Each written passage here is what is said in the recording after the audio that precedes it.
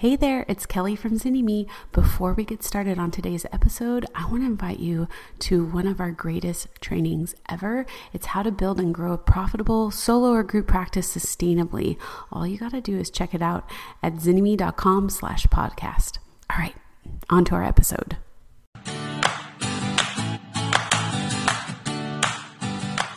Hey, welcome to the Starting a Counseling Practice podcast, where we dive into amazing therapists from across the world, their stories of creating private practices, counseling practices, and even going beyond the couch.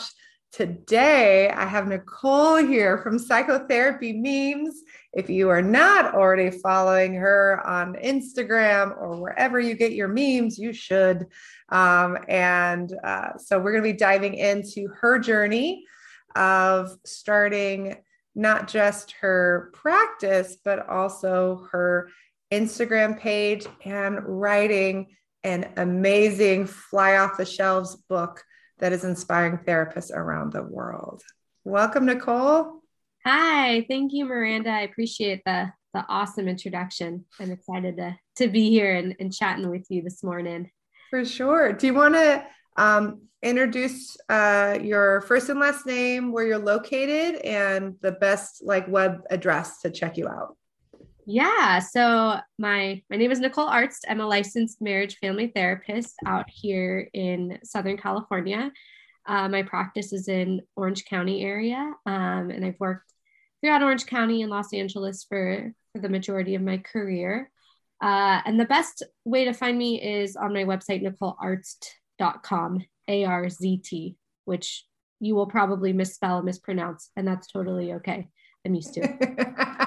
There's a reason I just said Nicole, because I was like, I'm going to mess this up every time. And I practiced several times. I messed it up too. And I really hesitated taking it when I got married, but I decided it was worth the sacrifice. You're like, that's what true love is. I took your name. That's rad. So in 1 minute or less, why'd you decide to become a therapist? My answer, I feel like, is never that exciting. It's slightly cliched, but it's mine. So it is what it is. I always had an interest in working with people, understanding human behavior, connecting. I've always kind of considered myself a depth person. I really like intimacy and conversation with people. And so that kind of just naturally, lended a hand to being interested in studying psychology in my college experience, which, transpired to, okay, how do I practically apply what I really enjoy? Which, was going into a clinical path. So I pursued my graduate training in an MFT program out here. And I feel very fortunate because I knew pretty much from a young age that this was something I wanted to do, and it ended up being very gratifying and fulfilling. Yeah. And so in some cases, I've really never looked back. It's what I feel like I'm supposed to be doing, and it's something I really enjoy doing. I love that. Yeah. You're like, it was everything I thought it would be, and more and less, and all of the things in different moments. Yeah. And kind of nothing I thought it would be at the same time. Yeah. It's good, because I think there is some disconnect with what we think being a therapist is. And then you get there and you're like, wait a second, those books did not prepare me. That teacher did not prepare me. That vignette, that doesn't apply in the real world, right? And so where's my Gloria? Who's just going to sit there so nicely, whatever I do or whomever is in front of her, she's just going to have this lovely experience no matter what. Yeah. And then you get there, and the real world of doing therapy is much more, it's a lot messier. It's awkward. It's nuanced. And so, but there's beauty in that too. Yeah. And I've been very blessed on this journey and have learned a lot from my clients, from my mentors, and I love the work. Awesome. And from the point that you graduated to the point that you were licensed, how long did that process take? I think when I was said and done, maybe 2 to 2.5 years, I cranked out those hours out here. I had to work. I didn't really have a choice. I had all different jobs together.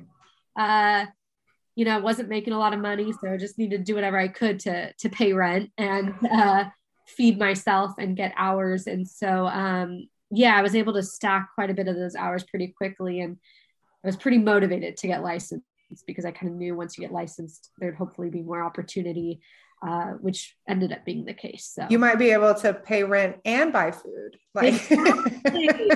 It's the same paycheck, which I feel like we've gotten better at in this field. You know, Yeah. I think therapists just have more confidence now than maybe they did even a decade ago when I was starting out, but can ask more for their worth. Whereas I was like told that I was lucky I was getting paid at all, you know, and kinds of really toxic messages that I think you seem like, you know what I'm talking about. And for sure. I was really lucky to have, I got $16 an hour to be the supervisor of a, and that is, it's lucky.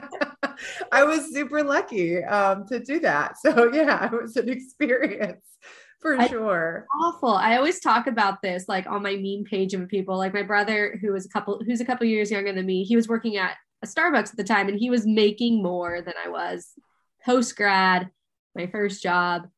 And then I think my second job too. And I was not that coffee's not important. We all need coffee. But I was like, come on. You're like, I just invested how much? And he probably had better benefits too on top of that. Like he could actually get therapy and have an EAP, which he couldn't as a therapist. Interesting. No, it's really appalling and it's very disheartening. And I do think we're making strides in helping support therapists now in advocating for their worth and like being able to value your financial well-being. But that's new. That I don't feel like that's always been the climate in this field. No, when we first started coming out and actually talking about like how to set fees, like let's really talk about what it takes to run a business. Like, what does this look like? And like talking about the option of doing private pay versus insurance, not even just like you should, but like, hey, there's an option. When in some cases people were getting reimbursed like $33 a session, you know, as a 1099, it's just like the whole ridiculousness of it. People would like send us nasty messages. Sure. You're going to make therapy not accessible. You know, you're making therapy only for the rich. You're making, you know, blah, blah, blah, blah. And now people are like, oh, like this has changed our life and our profession. And like, oh, wow, like this is such a shift. Now, you know, people that have learned those lessons can pay it forward. They're making sure that they're making a good income, and then they can hire people in a way that makes sense so they can provide them a good salary and benefits and all those other things, you know? Absolutely. So it's definitely been a transformation over the last 15 years for sure. And it's been beautiful to see. It's been beautiful. I know your program focuses a lot on that, on just like helping therapists feel more confident in being able to like honor their needs to pay rent and put more than that, right? To feel like you're earning your worth, and that helps mitigate burnout. It helps so many trickle effects of that. And I just hope we continue on this trend where therapists, I think where I read, maybe it was on your website, that we're like the lowest paid profession within the master's level. And that's not fair, you know? Well, and you know, when we started, we were on the top 10 list, the first couple. Now that there's more programs, we actually take up more of the top 10 list than we used to, but we're not quite. So that's interesting. But it's kind of, there are some shifts happening. But also chiropractic was one of the highest paid for like a 2-year degree. And I talked with people about it and talked to some chiropractors, and they said, do you know where that is? Don't you? And I said, no, I have no idea. And they said, well, about, 25 to 30% of what you learn in that school is how to do chiropractic. The other like 60 to 75% is all about how to run the business part of it. Yeah. Well, over the last 10 years, a lot of new chiropractic programs have come out that were more holistic and they're more focused on the care of the client. So then those chiropractors are coming out and struggling with how to run a business. And suddenly that's shifting how they're getting paid. So it's this wonderful thing to even look into another profession and see. And that's why we're so committed to the business school for therapists is, hey, we know that if we can give you the information and data, you're going to be able to sustain in this work. You're going to be able to make sure that you're taking time off, that you're not coming into work when you're like sick and miserable, that you'll know what burnout feels like. You'll take a sabbatical when you need to. You can have, a retirement plan or just money to take a vacation. Like the amount of therapists that haven't taken a vacation in years. Their vacation is, I got COVID. Now I have a credit card bill, but I got 2 weeks off. So that's it. It's like, it's heartbreaking. It's interesting that you brought up the chiropractic model, because I don't think it should be an either or, right? But it should be emphasis on both. Yes. And we could dive into this later, but I learned a lot of that business stuff, if you will, on my own. And I'm grateful I did. And then I have the aptitude for it. But I think it is where a lot of therapists really struggle, even if you don't go into private practice, even if you're advocating for yourself in an agency or you're a 1099 clinician and you need to learn how to like run your books. I mean, like we all are affected by needing to know business and needing to know like how the working world works in that sense. So, and if you are a 1099 clinician, for everyone who's listening, if you're being paid as a 1099, you need to hear me. You are a business owner. That's right. That is the only way you can get paid as a 1099 employee is if you are a business owner. So if you are being paid as a 1099 and you're like, I'm doing that because I know nothing about running a business, it's time to learn. And it's time to understand what those pieces are. We could go into all the reasons as to why, but just please trust from the bottom of our heart, we both care about you. You're running a business, some information. It's going to be important before and after tax time and long-term for your, absolutely, for all the pieces. Okay. So you have a private practice, but we're not going to talk that much about that today because you do something that's really cool. That's really out of the norm. And it started with this Instagram account. Do you want to share with people the impetus for the Instagram and what that's looked like? Yeah. So, I run the psychotherapy memes community. Our main presence is on Instagram, but there's also Facebook and other various social media platforms, but that's our Instagrams our bread and butter. And so the birth story of it, in hindsight, it feels so like boring, but I was working in an agency and running a private practice and doing consulting and writing on the side. So I was working like 80 hours a week. Don't recommend.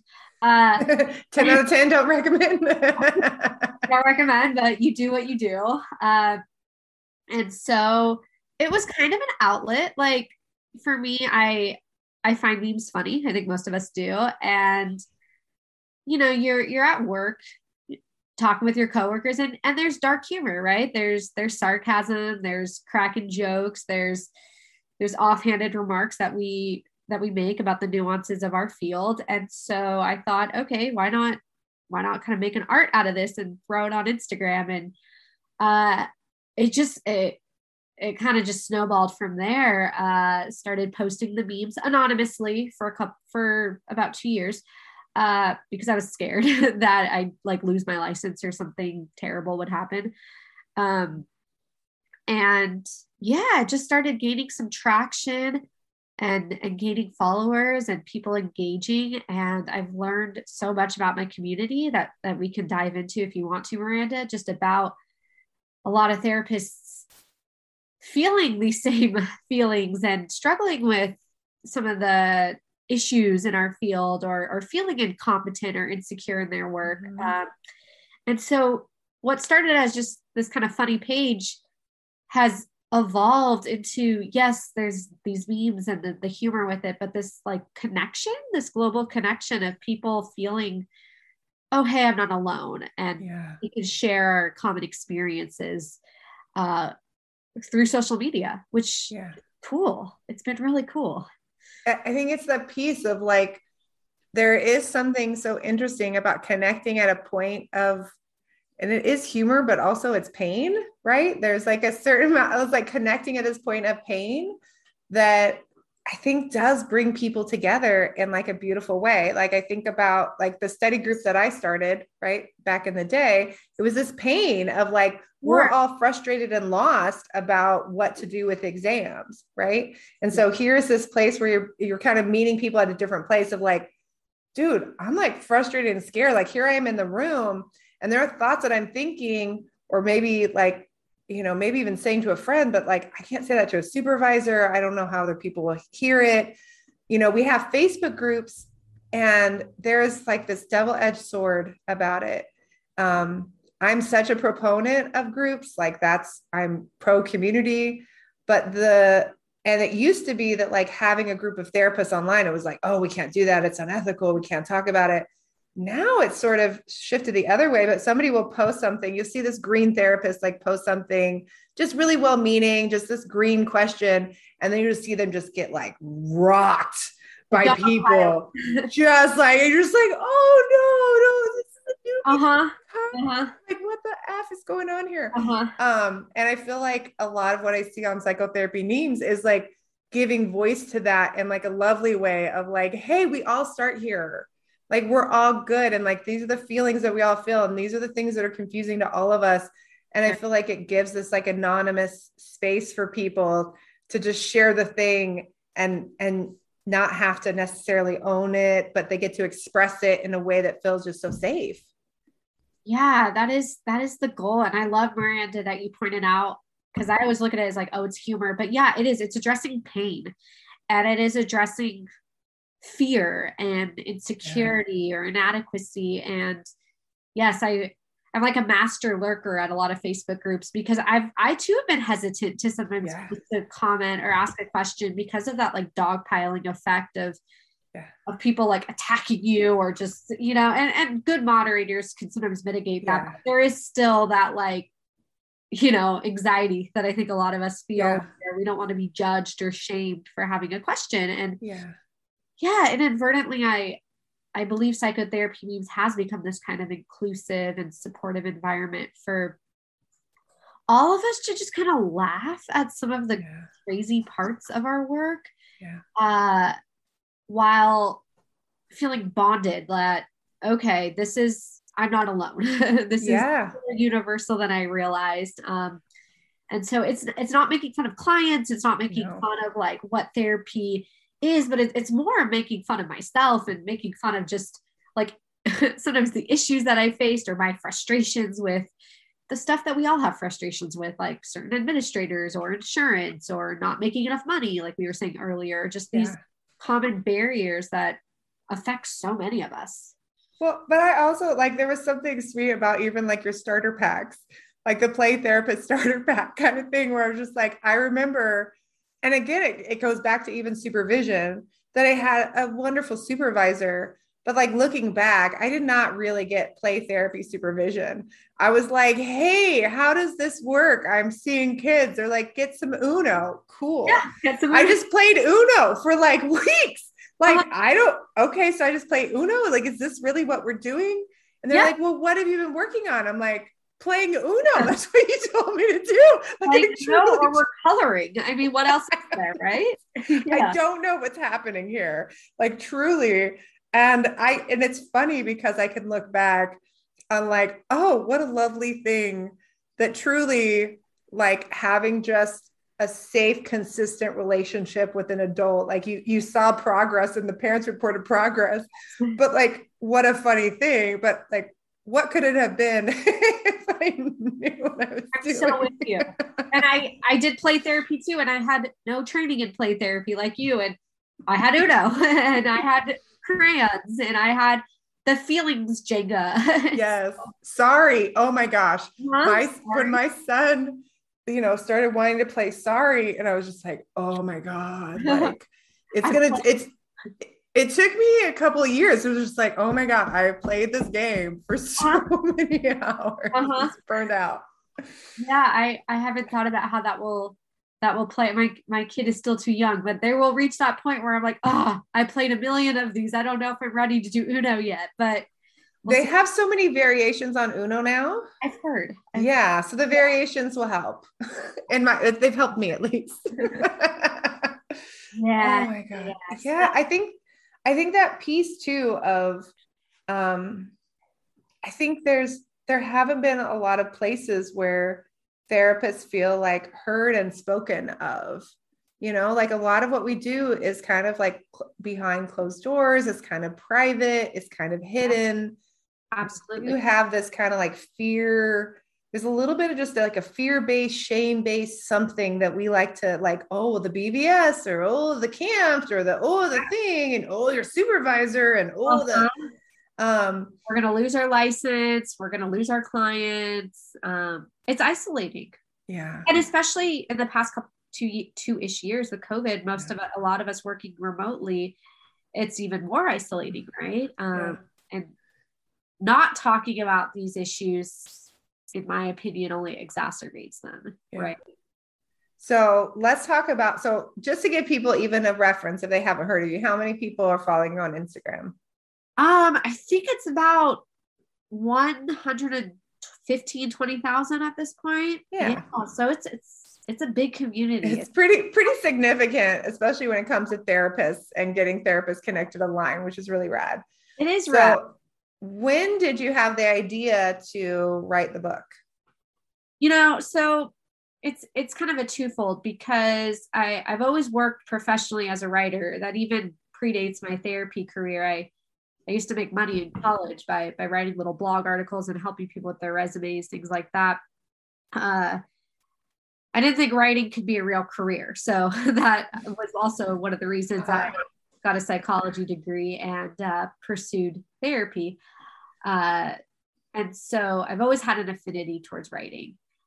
And having built a significant platform on Instagram, I kind of started thinking, okay, I'm realizing more and more that we therapists are experiencing some of these feelings of profound inadequacy, insecurity, fear, ambivalence, just feeling lost or helpless, ashamed, right? All those real big feeling words. And there just wasn't, I mean, you're in this profession as well. The books that are out there, a lot of them are good, very well intentioned, but come across as a little pretentious and come across as a little, here's this perfect vignette. I was just talking about this with a colleague today. Here's this perfect vignette and just do X, Y, and Z, and they will be X, Y, like it's a recipe almost. Like you just stir these ingredients together and you have this final product. And anyone who's listening to this who is practicing knows that therapy does not work that way.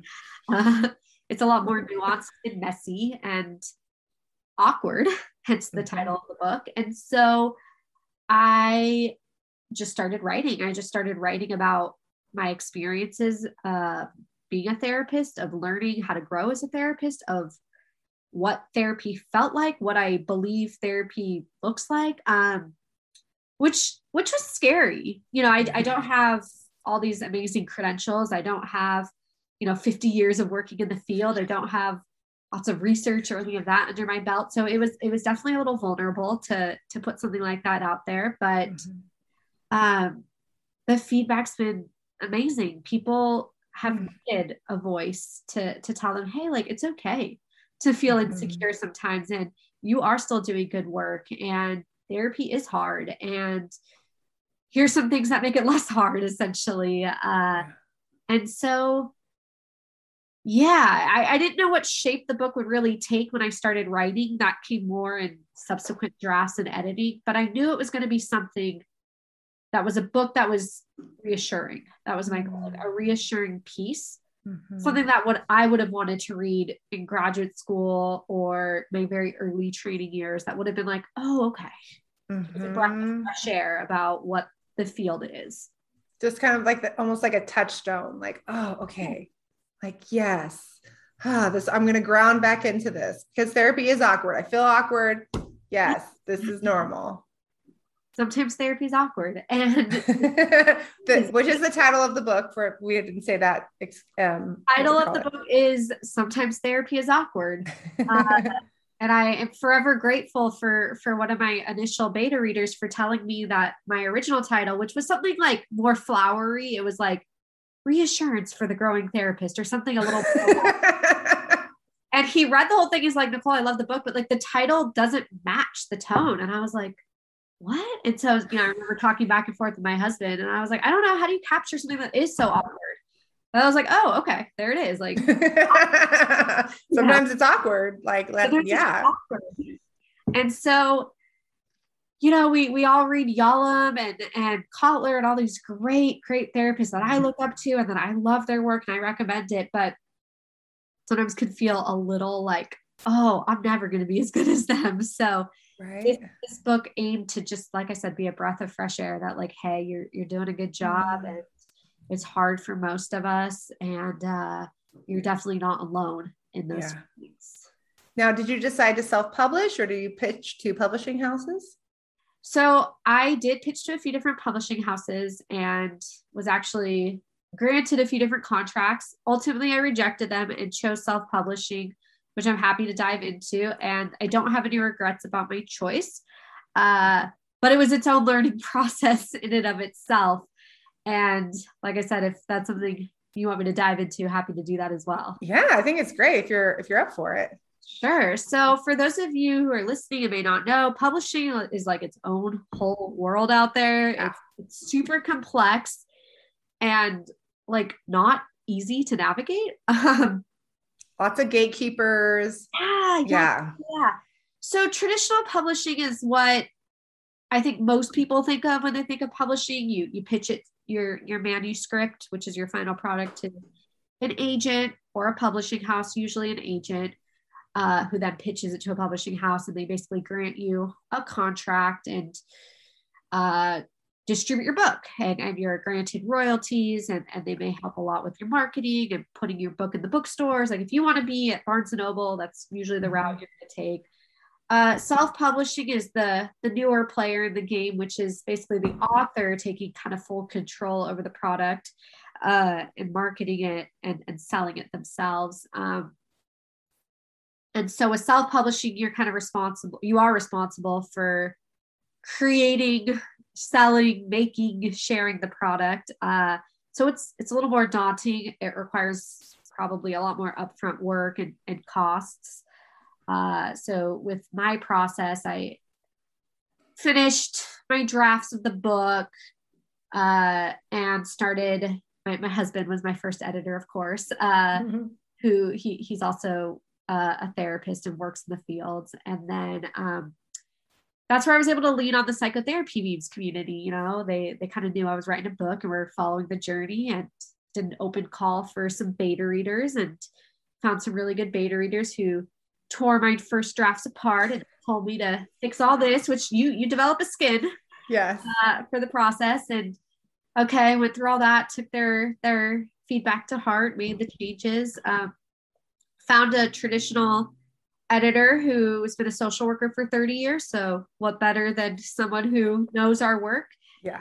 Had her edit it, found a really good designer to make the book look exactly as I wanted. So you lose some of that control with traditional publishing. They can choose how to design your book, edit your book, tweak your book, which again, totally works really well for a lot of the books that we love. But for me, I was like, I don't want to lose anything authentic. I felt like I owed it, right, to my platform to keep it as true to me as possible. And so went through all that. And then there's just different distribution platforms that you can basically submit your manuscript to. And so at this point, the book is available like as an ebook through most ebook distributors like Amazon and Apple and Kobo. And there's the paperback distribution, which is pretty much available at all bookstores. And then I did find an audiobook narrator. So that was fun too.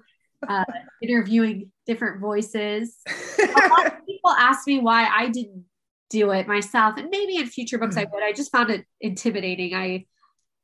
I also am not always the best at pronouncing words, so I thought it would take me 1,000 edits to like go through rereading it and reciting the same words. And so now the book's available as an audiobook, because a lot of people, I learned, like listening to books while they're walking or driving or whatever. So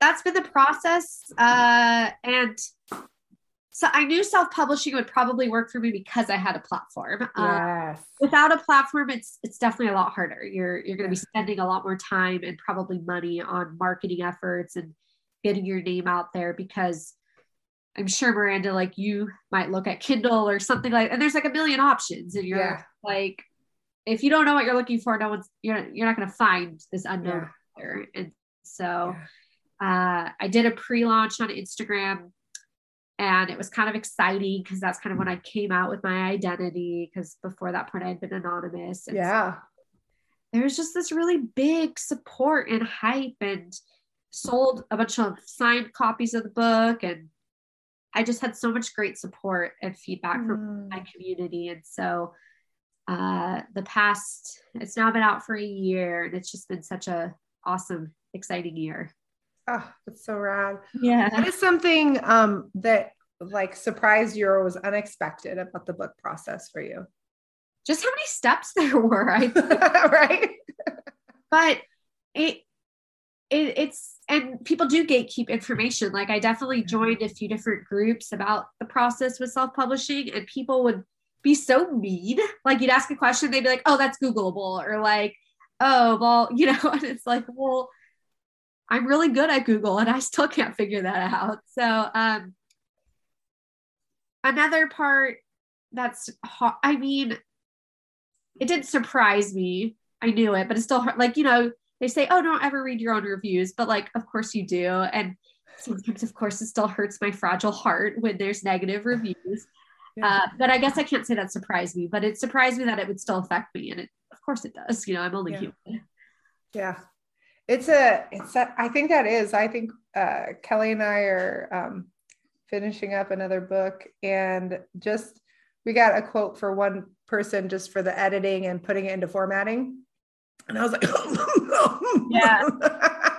we were able to, you know, and they were wonderful, you know, they're wonderful, but it was like, oh my goodness, you know, you're just doing the math of your like investment of like, how many copies of this would I need to sell just to make back the design, the editing, the copy, like, cause there's like, and like your husband was able to do part of it, but you have like the copy editing, you have the formatting for these different places in terms of Kindle audiobooks. Like people were like, oh, you just read the book. No, to submit to Audible, you have to read it. It has to be read in a very particular format at a certain thing. And they can literally run the audio. And if it's not up to par, they will not accept it. So it's like a whole investment.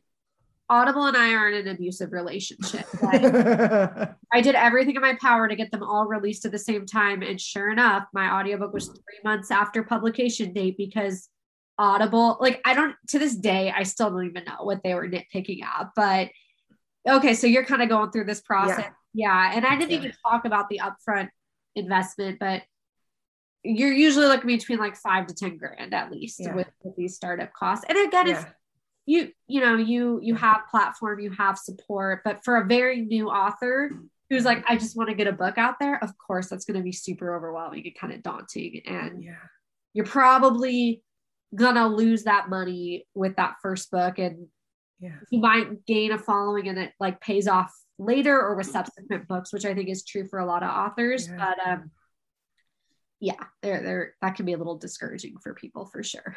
And I think that's the piece too, for me, especially when people are like, I want another stream of income, so I want to do a book. I'm like, okay, do a book because you want to like really show your expertise. You want to change the world. You want that to open up a stream of income, like speaking or future books. But if you just need money right now in your practice, like this ain't it. This is not the most direct path.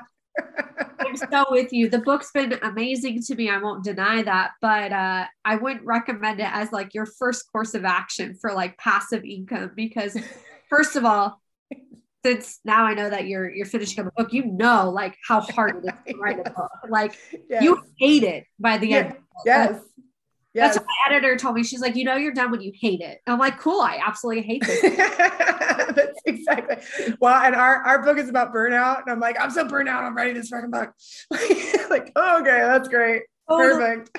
Totally. And yeah, I mean, after it's all said and done and like those royalties come in, yes, that is passive, but there's probably a lot easier of ways to make that money, even if it's a more active stream. But if it is something you feel called to do, or something you, like you said, you have a lot of expertise in, or it's always been a goal of yours, in some ways it's never been easier, right, to get a book out there. And I think it's awesome that there are options if you want to self-publish, to put your words out there, even if they won't fit within the confines of what traditional publishers might want. And there's so many options. And I think that piece of, I think especially in the last couple of years, we've all kind of paused, taken a collective pause and been like, okay, what is happening in my life that's really aligned and that's really working for me, and what is not?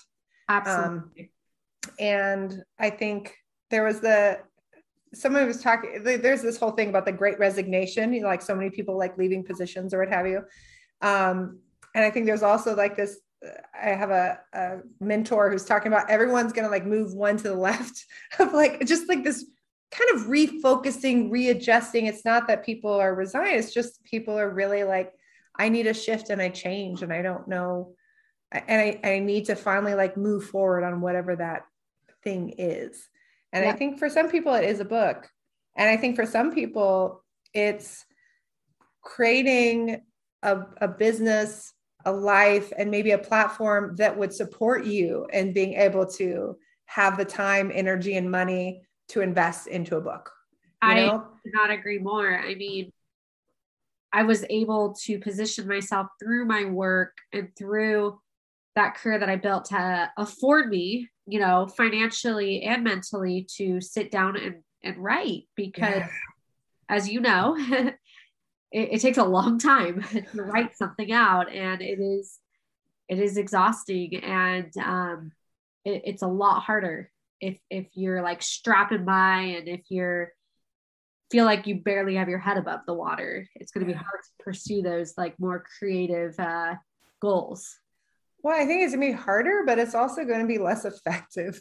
Like you're not going to bring your highest and best when you're like amygdala, when I like fight or flights and response, like that's not the place where we like make these amazing connections generally. Like that's from a place of safety and security, is when we're able to like teach and share and like birth something, it's not, I mean, I guess you could give birth running down through the forest, but like generally your body, if you're running, your body's going to be like, no, we're not doing it. It shuts down all the other processes. You're totally right. It is very hard to be even in that like creative space or that like positive mindset when you're just feeling super tapped and super burnt and just exhausted. So I agree with you on that.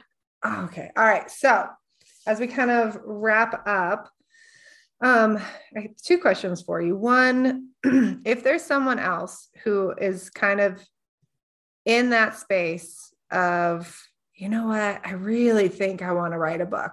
Like this really feels like it's part of my path going forward. What's like that one biggest piece of advice, takeaway you want that person to know or hear from you? Write the book is the first part. Write the actual book, because that is the hardest part, is actually getting the words on paper.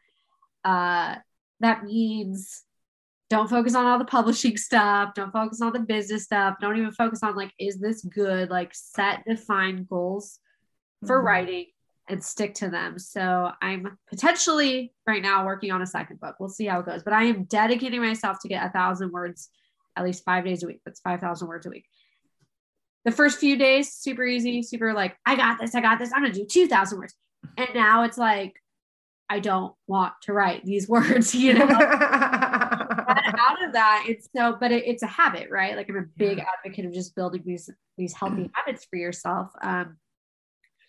Because you will not write the book. You just won't. You'll come up with all sorts of excuses.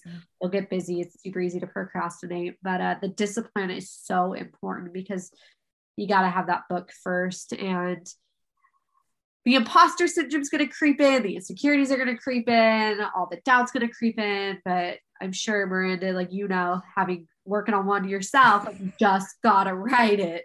Yes. Just move forward. I think it was helpful for us. I think because we have two of us.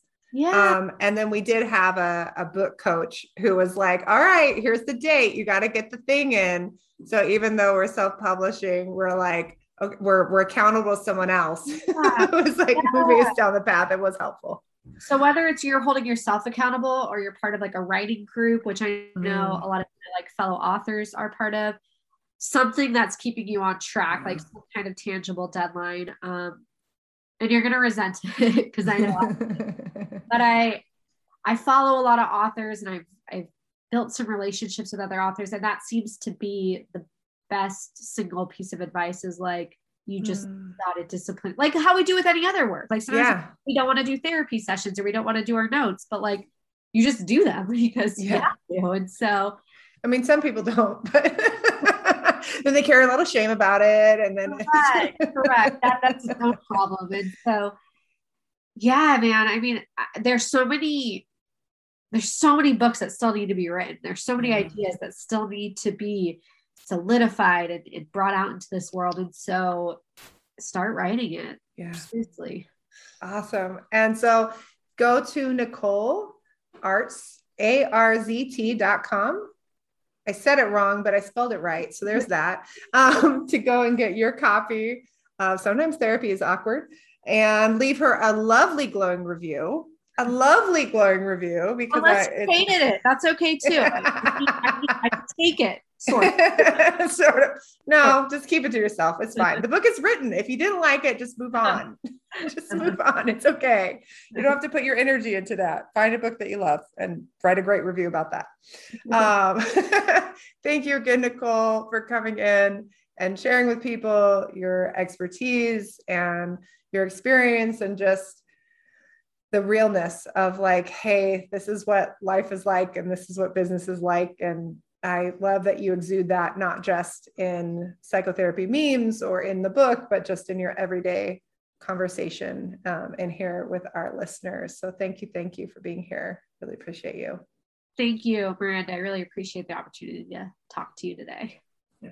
For those of you who are listening, go and check us out if you need more resources in growing, starting, or revamping your solo or group practice. We have the Business School for Therapists, the award-winning multiple sellout program that doesn't just help you make sure that you make an income and you can buy rent and food, but also that ensures that you're giving great clinical outcomes, that you feel healthy and whole as a human and a therapist, and that you love your happy, happy life. So until next time, bye guys. I hope you loved today's episode. If you're a therapist who's tired of those long hours, low pay, and constantly battling burnout, don't forget our free video training designed just for you on how to build and grow a sustainable, profitable solo or group practice. Head over to zynnyme.com/podcast to check it out today. Until next time.